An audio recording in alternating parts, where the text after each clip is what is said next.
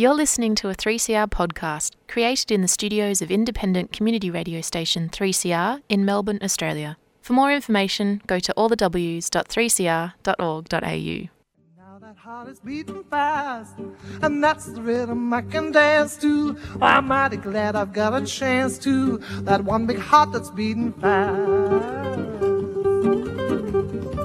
Tomorrow morning let it rain, tomorrow morning let it pour. Tonight we're in the groove together.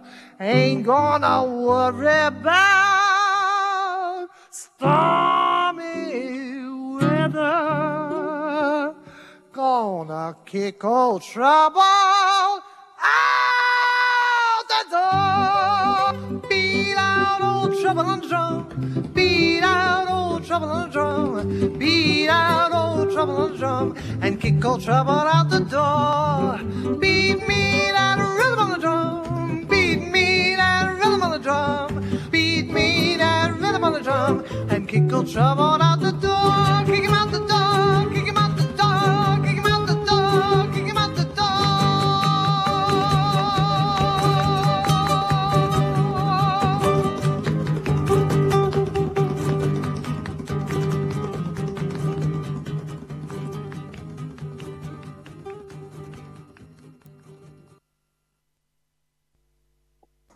Welcome to Radical Australian Community Radio 3CR. This program is streaming live on 3cr.org.au. My name is Joseph Toscano. The world's greatest producer, Kelly Whitworth, is with us, and she's lined up an interview with a human rights activist and lawyer from Indonesia. Certainly have. Hello, Todung. Mulya Lubis. Hello. Hello. Hello, how are you? Good. How are you? I'm good. Excellent. Where in Indonesia are you currently? Well, I'm in Jakarta, the capital of Indonesia. Sorry? Jakarta. In Jakarta itself. Oh, excellent. Now, look, this is a 56-minute program. It's all about you. We have no commercials, no community announcements, no music. So this is one of the few programs where you'll be able to talk about an issue in depth. Now, I understand you've just had a book published by the University of Melbourne Press on corruption in Indonesia. Is that correct? Yes, the title is War on Corruption, an Indonesian Experience. Right. Now, just for our listeners' sake, how do you spell your name, if they want to look it up on the web or... How do I spell my name? Todung, then Mulya, Yep. then Lubis. Right. Okay. Even I can remember that. And where were you born? Where did I born? Well, I was born in North Sumatra. Right. A small village, not even on the map. Right. And look, I'm going to ask you a rude question. How old are you? How old? Yeah, how old?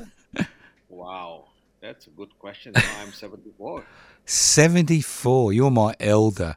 I'm almost 72, so I'm going to have to be nice to you. Uh-oh. I need to respect my elders on this interview. So how does a young lad from a village in North Sumatra, born in 49, finds himself in Jakarta writing a book on corruption in Indonesia? Tell us about that journey. It's a long story. Well, we've got a lot of time. Yeah, it's a long story. I started my anti-corruption activities when I was a student at the University of Indonesia. So is this during the Suharto regime or the Sukarno? Yes, that was during Suharto regime. Mm-hmm. I was at my second years, at the law school at the time. So when Suharto started building up mega project, which I thought was not the right time to do that because we did not have the money to finance that. But Suharto insisted to have that project built up. So I organized the demonstrations against that project, in Jakarta. because the money supposed to be, I mean, I thought it's better to be used for building up schools, bridges, yeah, roads, infrastructures, not to build up mega project which has nothing to do with uh, improvement of the quality, yeah, of life in Indonesia. Right. And what year was that?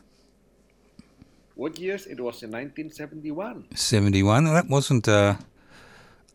Very few people criticised the Suharto machine in those days. What made you brave enough to think that you could criticise them? Well, that was 6 years after he came to power. Yeah, and he was still very strong. Yeah, Very strong, yeah. supported by the military and political parties. And I was still very young at the time, and of course, I did not have any fear. Yeah, I had nothing to lose because I was very idealistic, and I was talking about the truth. Yeah, nothing but the truth. So you would have been 20, 21 then, quite a young man. Well, around that year, yes. Yes. So, was there much support for you from the university, from other students in the University of Indonesia? Well, we managed to have quite substantial number of students, joining us at the time. Yeah, the demonstration itself was quite unprecedented. Yeah, in the early years of Suharto regime, because people didn't dare to demonstrate, and there has been a honeymoon between Suharto and the activists, political parties at that time. So I just broke that honeymoon. Right.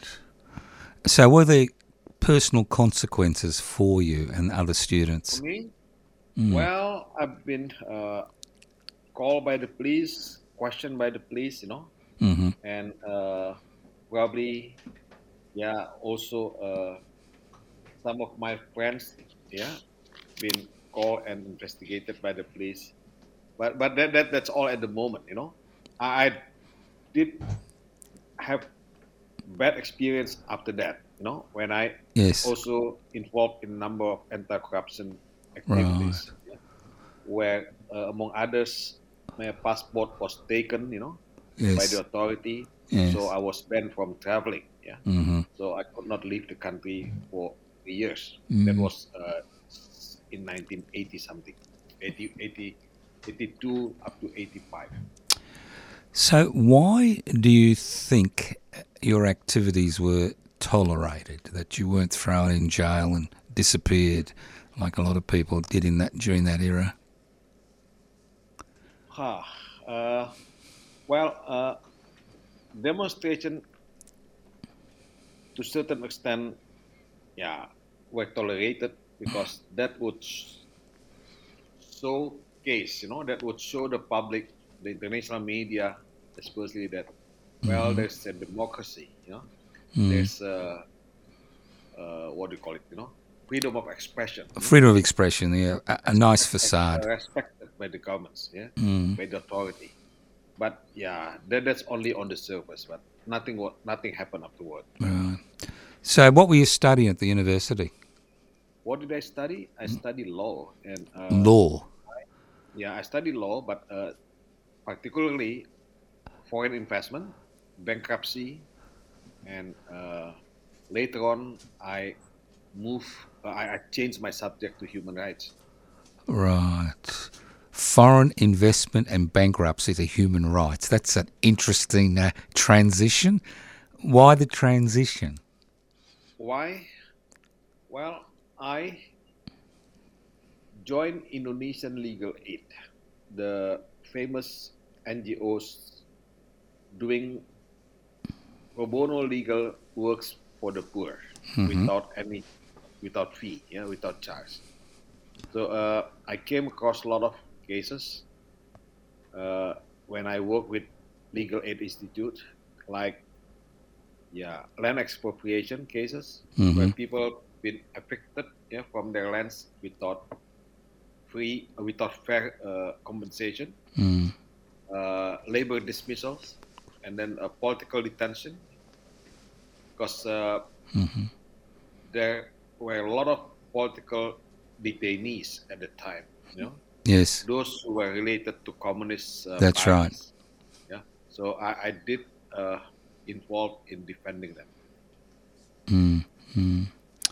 So you had, so you did a lot of work for the people who were accused of being communist who were detained, because I think a lot of people have forgotten about the massacres that occurred. Was it 62, was it, or Well, it was 65. 61? Yeah. We're talking about hundreds of thousands, aren't we? Yeah, there were 65, 66, yes. Yes. And how many, do you know how many people would have been detained after those massacres? How many? How many people would have been detained in prison? You said you were helping some of these people as far as... I don't recall the numbers, but I know that people talk about how many people have been detained and killed. You know, Amnesty International talk about 1.5 million people killed at the time. How many people have been detained? I don't know. There are a lot, of course. There are more than a million, and some of them have been put in one small island in Malucus. Yes. Yeah, in Malucus called Guru. Yeah, so those who are considered the big and special guy, were sent to Guru Island. Kind of gulag. Yeah, in that sense. Right. So were you assisting people in those gulags? Well, I did. Yes. So what type of work were you doing with them? And was the Indonesian legal system open to listening to your clients and yourself? Well, not easy. Yeah, not easy. As far as defending the communist detainees, not much that we could do at the time because, we were not entertained by the authority. We organized a protest. Yeah. Yep. We issued a petition. Yeah. We held a press conference. Yeah. But when we go to court, that was not, possible. Yeah. Right. It was not possible. Right. If you are talking about student activists, you are talking about people who have been dismissed from their jobs or people who lost their land because of expropriations, of the land. Then we could go to the court. Yeah? We could go to the court and sue the governments.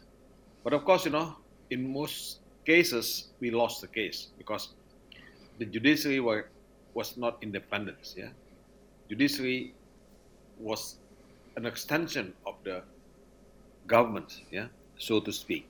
Yep. Yeah, legally they are independent, but in practice they are not that independent. So the judiciary was really an extension of the military? Well, I think I should say the extension of the government because there's no separation of powers, Right. So there's no separation between judicial, legislative, and executive then in Indonesia. Yeah. So legally, of course, on papers they are independent. Yeah? But if you're talking about what happened in the day-to-day practice, they're not really they're not independent at all. Not even now. Yeah. Now they're no, that's different because after 1998, we have a reformasi here, reform movement. Right. And judiciary has regained its independence. Right. So we're talking about during the military Suharto dictatorship. Yeah. Now, during that period, is that when corruption became endemic in Indonesia? Yes. How about during the Sukarno era? Was there issues then? I know you had corruption, of course, but law enforcement in 1950s seems to be quite, impressive. Yeah. Impressive in a way that quite a number of,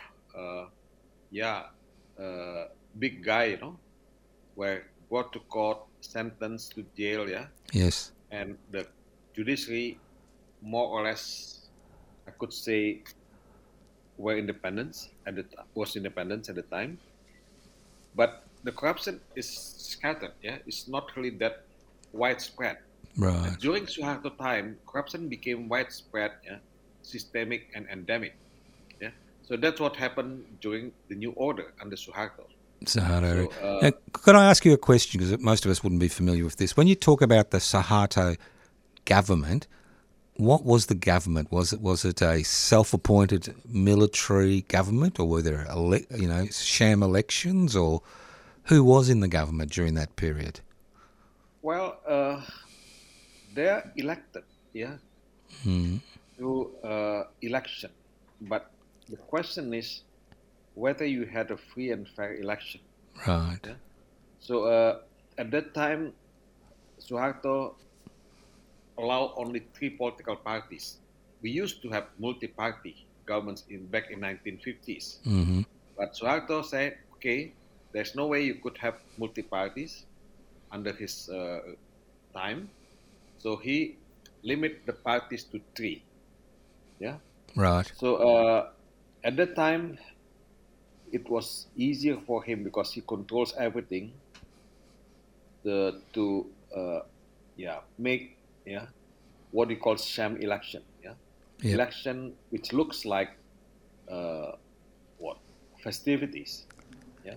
People go to the ballots. Yeah. Voted. Yeah. And then that's it. That's it. But, Were there seats reserved in Parliament for the military? I'm sorry. Can you hear? I said, during the Suharto period, were there seats reserved for the military in the Suharto government? Yeah, 25% seats reserved for the military. Yes. Yes, right. And then so you had three political parties which were controlled by. Yeah. But in addition, keep in mind also that there are military people, retired military people joining the parties. So in all three parties, you have resigned, retired military officers. So at the end of the day, you have more than 25% military, and police officers sitting in the parliament. Right. Now, how did this widespread corruption affect Indonesians and Indonesian society during the Suharto period? Well, I should say during Suharto period, economic growth, seems to be, quite okay. Mm-hmm. Suharto managed to develop the country, to alleviate, Yep. poverty. But at the same time, compromise on corruption. So it is quite a paradox. On one hand, he did succeed in developing the countries. Yes. Making positive economic growth, but at the same time allowing corruption taking place. Right. So that is the irony. Yeah. Well, the irony is he did it on the back of the, as you said, the land exploration, the natural resources which were being stripped, around the country, West Papua, Sumatra, Kalimantan, all those places. Yeah. Yeah, this is an extractive, economy, extractive industries. Yeah. So, why did the Suharto administration come to an end? Well, I mean, I'm not saying corruption-wise, but why didn't he hand over power to his children like most dictators like to do these days? Well, you know how long he stayed in power? 32 years. 32 years, that's right. Yeah, a long time. That was a long time, Every election we had at the time ended up with Suharto being a president. Well, after 6 elections, then he became very confident, of himself that nothing could take the power, out of himself. From his hands, yeah. So Look, he what he began to became believe in his very, own propaganda, did he? very authoritarian. Yeah, he feels that he will be a life president, and then the corruption became, yeah, a liability. Of course, the corruption, involving all his cronies and relatives and families. Yeah, so that was probably the thing that made people, yeah, finally, yeah, uh, went to the street, demonstrated, and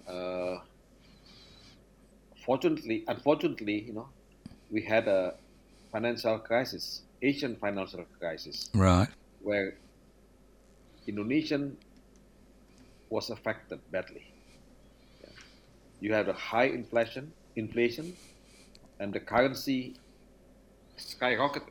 Yeah, from 2,000 to 25,000. Yeah, for Right. one US dollar. From 2,000 to 25,000. Yeah.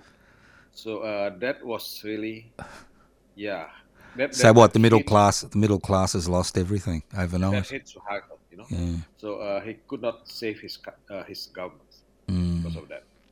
Were the protests relatively peaceful, or did the military try to? Oh yeah, military tried to stop them, to prevent them. I think that there've been a number of people killed, of course, killed, injured, and detained. Yeah, but yeah, no matter how strong the military is, no military can win the people power.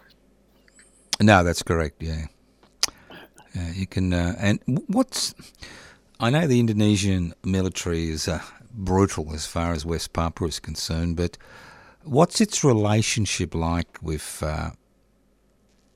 Indonesians, say today? Well, now military is not in power anymore. I'm not saying that there are no military, at all, but those retired military generals, they are still within the cabinet. They are still within the parliaments. Right. They are also within the judiciary, but they are really, not a privilege. They are not a special force, yeah, to be reckoned with, because, yeah, if they were in cabinets, they were appointed on their individual capacities. Yeah. Right. They are not representing the military, because the active military, the active generals, yeah, are not allowed to have a civilian position. Yeah. Right. So that's the rule. Yeah. So the relationship between the Indonesian military and the Indonesian people is a relatively, how shall I put it, relatively stable relationship. The Indonesian people aren't concerned about Well, the. yeah. At the moment, yes, yeah. But Yes. what I'm trying to say is, the military is still there, although it is not officially, Right. All right. Let's go back now. Suharto, it was 98, was it, when he was... what? what year was Suharto overthrown? Well, Suharto, it was in 1998 when he stepped down. He stepped down. He actually stepped down. I remember the protests. I remember the footage we got here in Australia. They were quite massive. So what changes did that make as far as your ability to, pursue your human rights agenda?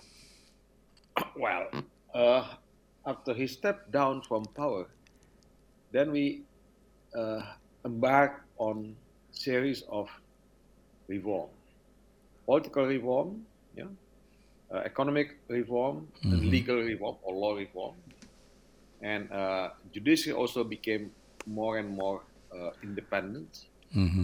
I happened to be a lawyer of Time magazine at the time, Right. which was sued by Suharto for defamations, because Time magazine published a special report on corruption of the families of Suharto. Yes. Yeah. So that was a big report, yeah. Yes. And Suharto, of course, offended, yeah. He wasn't happy about his Denied, son, was he? yeah, denied the news, yeah. He even said that he did not even want one penny, in bank, in his bank account.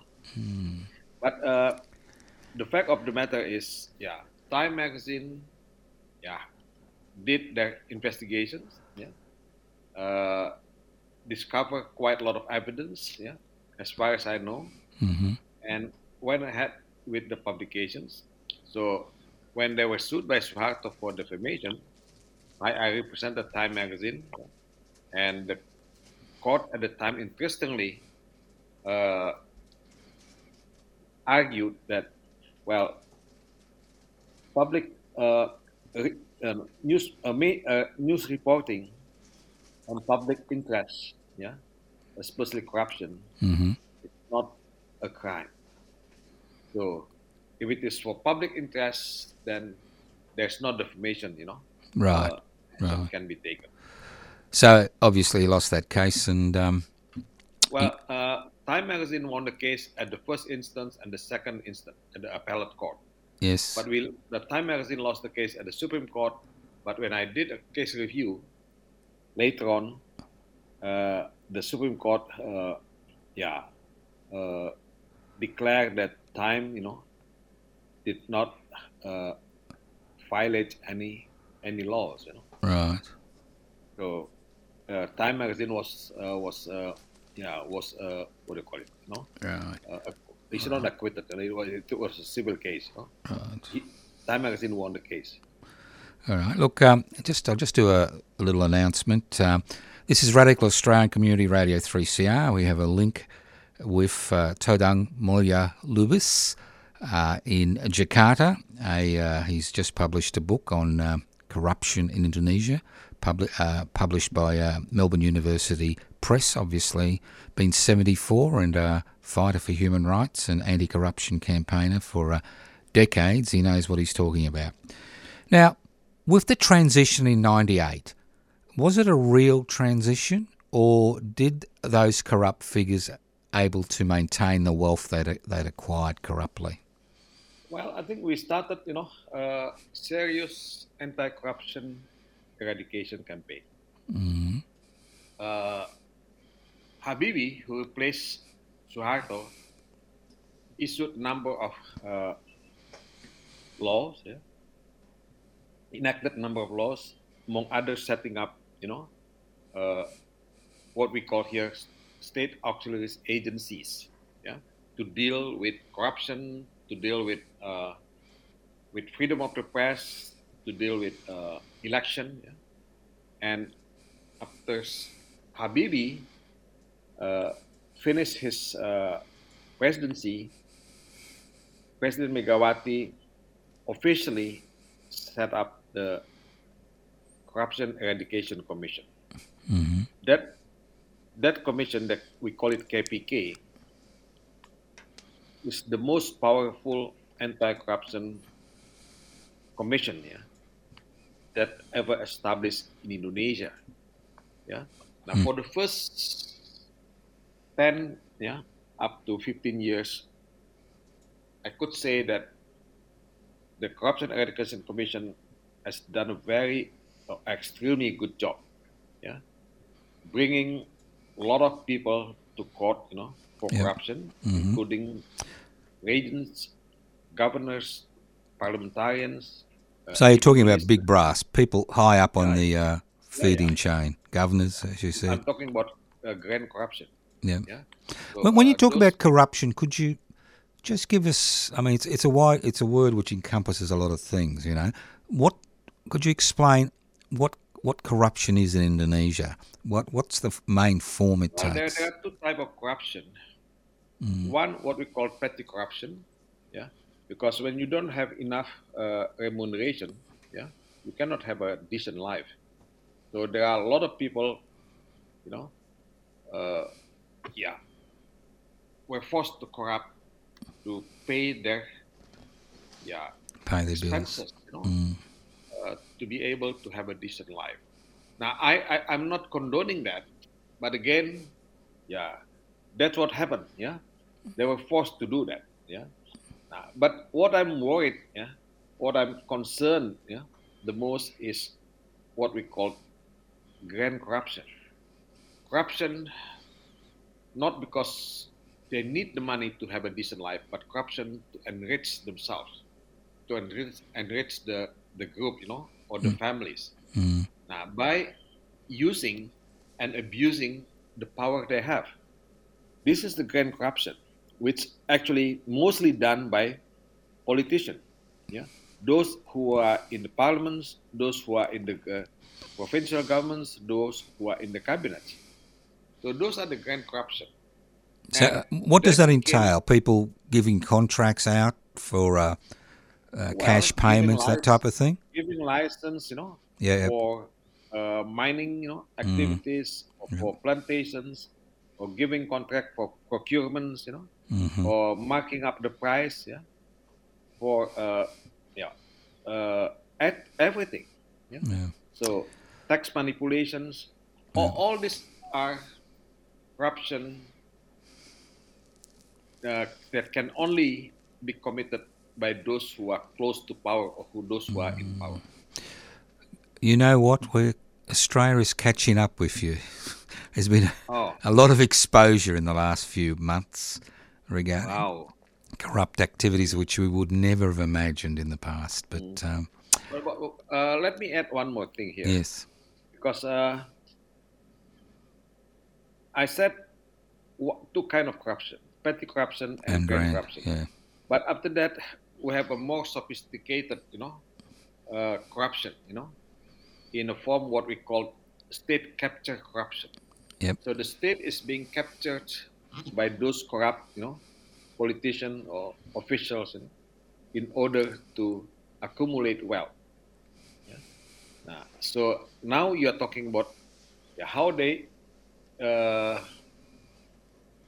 reduce legislations, how they organize tender, Yes. how they contract, procurement, everything by abusing and misusing the power they have. This is what I know. You'll find this hard to believe, but this is what's happening in Australia today. It's state captured corruption. It's becoming a significant issue.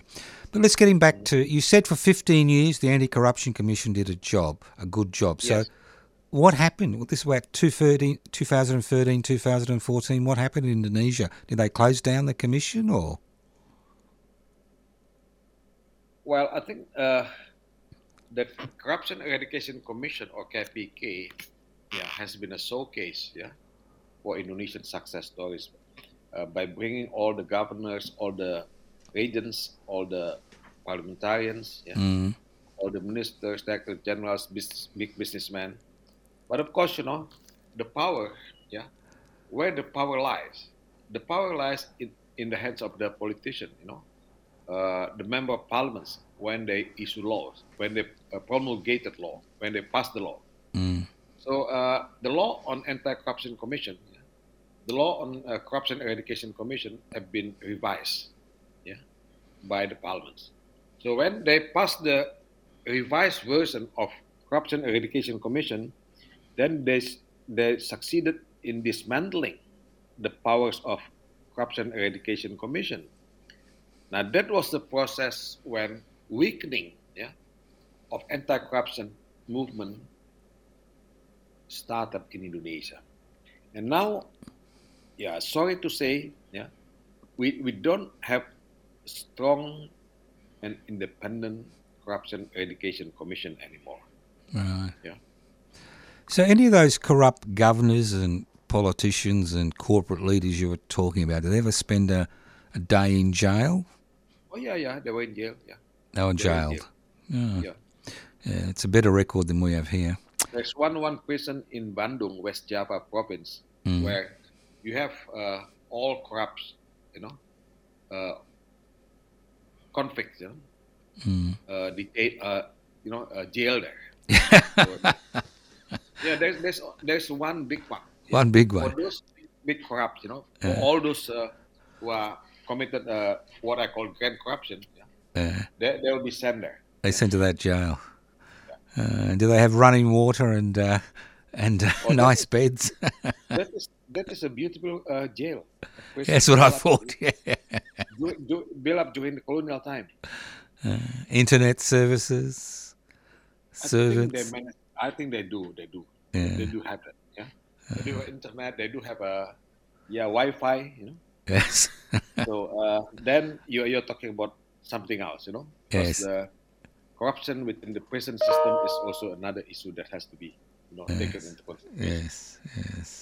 So is the judiciary these days independent when it comes to these corruption trials? Well, Or- we managed to have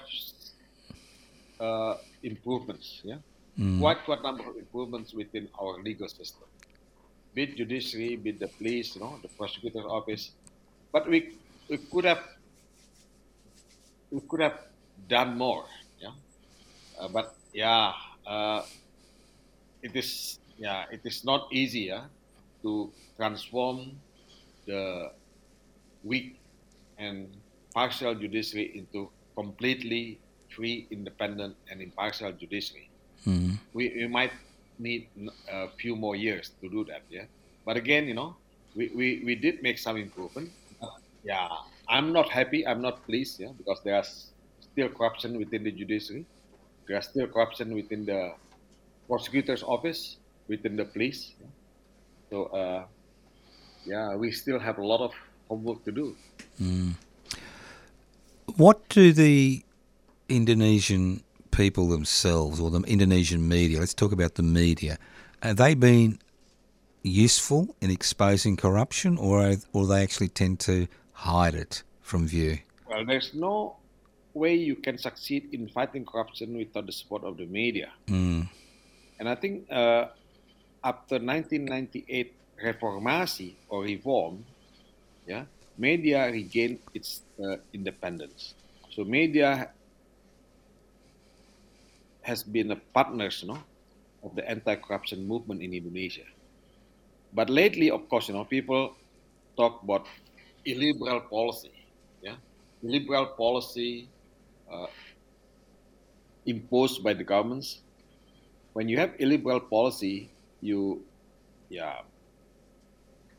limit the freedom. Yeah, and the press, of course, has been affected by this illiberal policy. They have to do their own self-censorship because they will, I don't think they will, probably, they want to confront the authority, the power, holders, directly. So they have to be careful. So the press, yes, they are still independent. If you compare that with Singapore, of course, we are more free and more independent in our media. But we should be more independent. Yeah? That's what I'm saying. Is the press in Indonesia owned by a few people, or it's got more diverse ownership? Yeah, that's a good question. Most of the press, especially the big one, owned by the conglomerates. The conglomerates, own political parties. They run the political parties. So we have very few, media which are considered independent, quote unquote. Yeah? Probably 2 or 3. Yeah, the rest, I don't think they are that independent. Right. And how about social media? Has that been useful in your struggle, the development of social media in the last 20 years or so? Yeah, people rely on social media more and more. Although, at the same time, you have fake news, you have hoax, you have misrepresentation in the social media. The algorithm has already, helped them, to spread out all the misrepresentation, fake news. Yeah, but that's what happened in social media. But on the positive side, social media also has its role in disseminating all this human rights violation, all these corruption cases, so people have access to that. Right. And the current government has made no attempt to shut that down?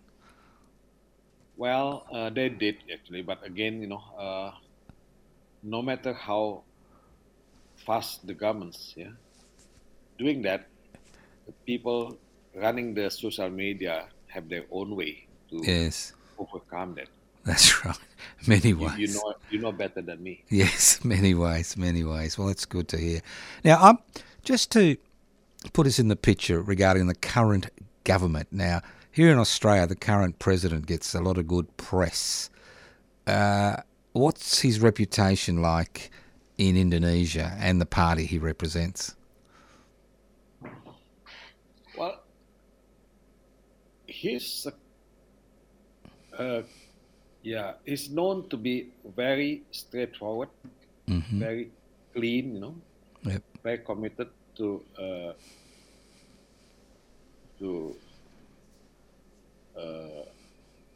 anti-corruption. Yeah. But he's now also being surrounded by quite a number of people who have their own agenda. Now with his final year in power, because we will have election next year, he has to think about the transition, of powers, from his party, to another candidate. So has been very much occupied with all these things, and I'm afraid that corruption, is not really high on his agenda at the moment. Now, regarding the political parties that will be contesting the next election, which are the main parties, and give us an idea of their main policies. Well, still, the PDIP, the parties of the president, is leading, the contestation. You have other parties, of course, Golkar is the parties established during the Suharto time.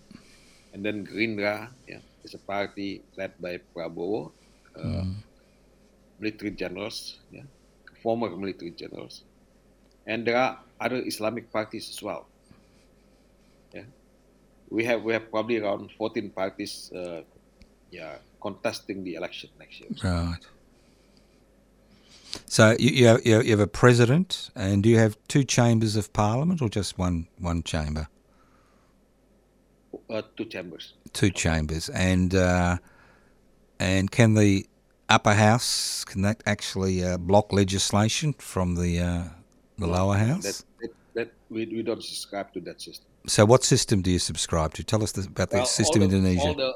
All the legislation passed by in our parliaments, the what you call in US is Senate, The Senate, yes. Or upper house, they don't have a power to block the legislation. Right. So it's just a house of review. So why do people keep voting for the same corrupt groups? Wow. I know it's a hard question.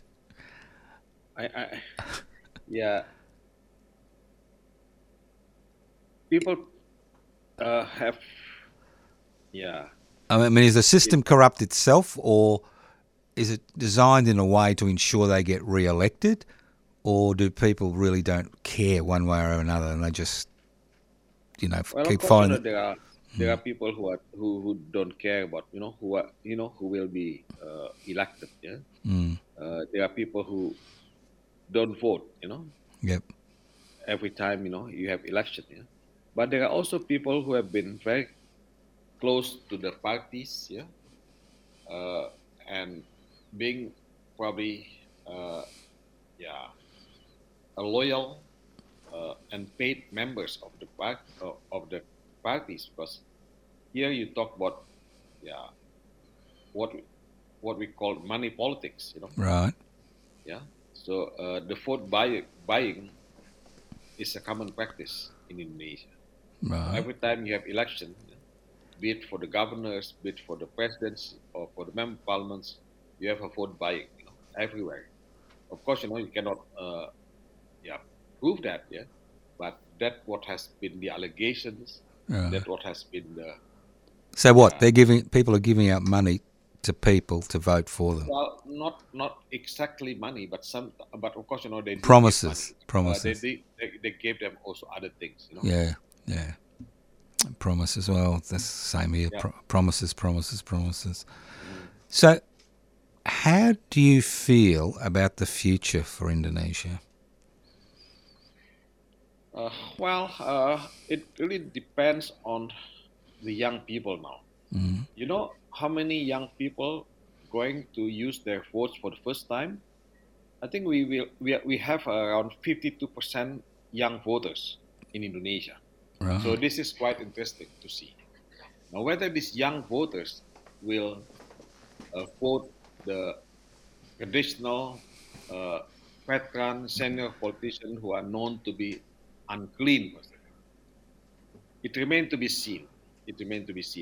Yeah. So I'm really curious to see what's going to happen with this election. Yeah. At the same time, you have also many young people joining political parties and running for public office. This is also quite interesting to watch.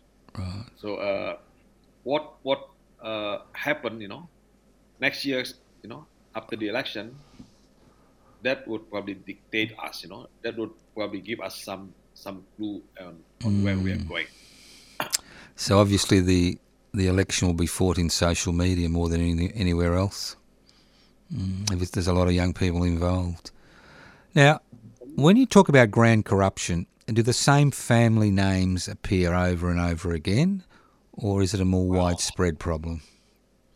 Well, you in my book, I mentioned about political dynasty. Yes. Now, dynasty with all the families and cronies, controlling the public position, let's say in one single province. So the parliaments, the executive, and the judiciary. So and also the position of the mayors, the regency head. So all in the hands of one single family, and relatives and cronies. Yeah. So that happens, but that is. Yes, that is still the case, in number of places. But you have a new breed, new generation of corrupt people. Yes. Those who just join the powers or the political parties and happen to be in the governments, they may be, new actors in corruption. Now, this book you've had the University of Melbourne published, Total Corruption, were you able to have it published in Indonesia, or did you have to go out of Indonesia to have it published? Well, I love this book to be published, to be translated into Bahasa Indonesia. I'm still looking for a publisher, anyone who is willing to have this translated and willing to have this published in Indonesia. But you couldn't find any publishers in Indonesia. You had to come to Australia, the University of Melbourne Press. Well, I know a lot of people would not be happy with this book. Yes. Yes. Maybe some people would not object, but probably, right. Well, but I don't know. Do you feel that your personal safety has now become an issue because you've put these ideas in the public arena? Well, I think that's part of the price I have to pay, being an anti-corruption activist.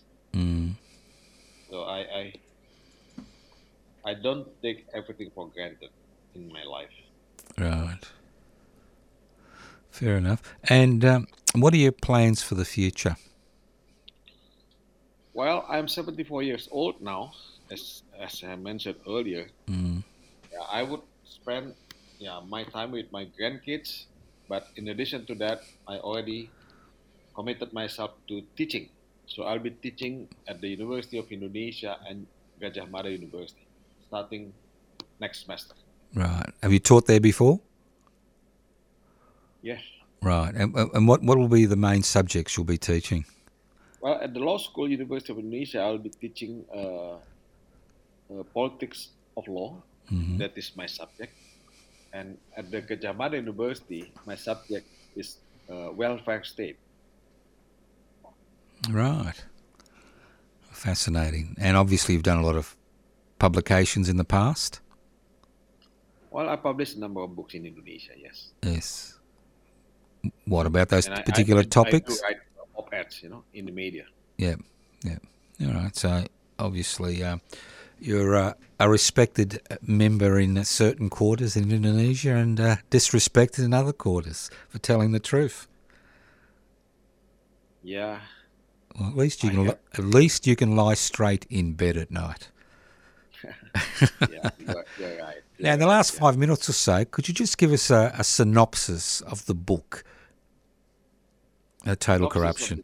Yeah, you got about 5 minutes. Well, this is a book about Indonesian history in fighting corruption. Yeah, I started with a chapter that probably give you the background on corruption eradication activities in Indonesia. Yeah, of course, before that, I tried to explain, some notion of corruption under the law, and also corruption as seen by experts, as well as international organizations like the World Bank, IMF, and others. Mm-hmm. So I did describe number of corruption cases happens during the Sukarno times back in 1950s, and then also during the Suharto times, for the 32 years of his presidency. And then after that, I described the emergence of the anti-corruption movement and the birth of Corruption Eradication Commission as what I call in my book as super body. Yeah, Right. corruption anti-corruption agency with all the powers needed. Yeah, to fight corruption, and with all the success stories. Yeah, so that is the one chapters, and then I describe also what I call the state capture corruption, because corruption has been very systematic, very endemic and widespread. Yeah, and also describing number of big cases. Including the case of Suharto's, as it was publicized by Time magazine. Right.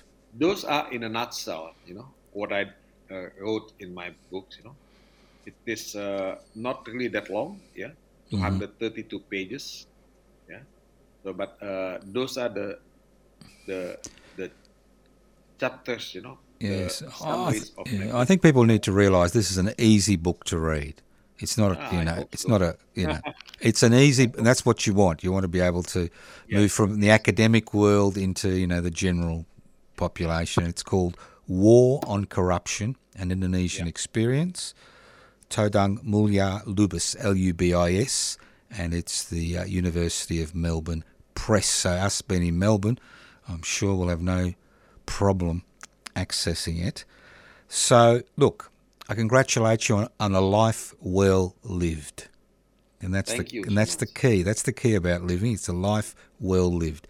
Some people live a life and they just disappear from the face of the planet because they've done nothing, and others do the hard work. And look, it's been a pleasure talking to you, and I encourage people to get to access the book. And I'd like to thank our producer, Kelly Whitworth, because she's made all this possible for us. Thank you very much, Todung. Thank you so much. All the very best. Yes. Same to you. And love is getting closer, and time is growing shorter, and life is growing harder, but everything in it is becoming clearer. And everything is much busier, but our laughs are getting louder, and we're all getting older, and the rain is disappearing, and the days are getting longer, and our planet's getting hotter.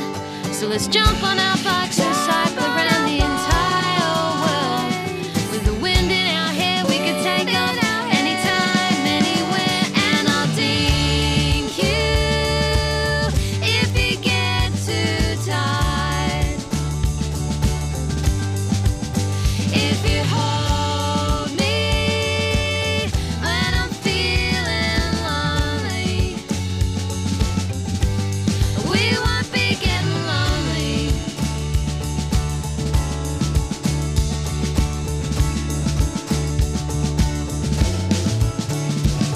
My voice is sounding better, just ask her. And my body is still changing, and the band is getting bigger and bigger and bigger, and my dreams are getting closer, and my dancing's getting bolder, and I'm becoming more curious. So let's jump on our bikes and cycle around the entire world. With the wind in our hair, we could take off anytime, anywhere. And I'll ding you if you get too tired. If you hold me when I'm feeling lonely, we won't be getting lonely. And I'll ding you if you get too tired. If you hold me when I'm feeling lonely, yeah, we won't be getting lonely. We won't be getting lonely. We won't be getting lonely. We won't be getting lonely.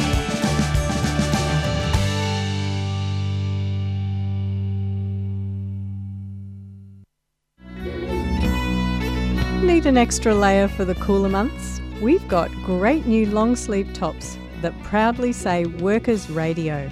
Available now online or at the station.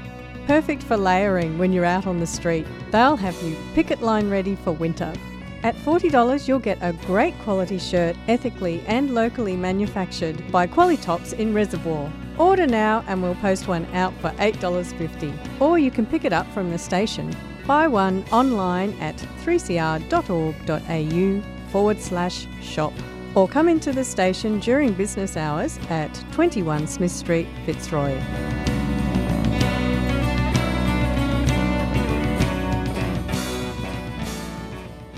You've been listening to a 3CR podcast produced in the studios of independent community radio station 3CR in Melbourne, Australia. For more information, go to allthews.3cr.org.au.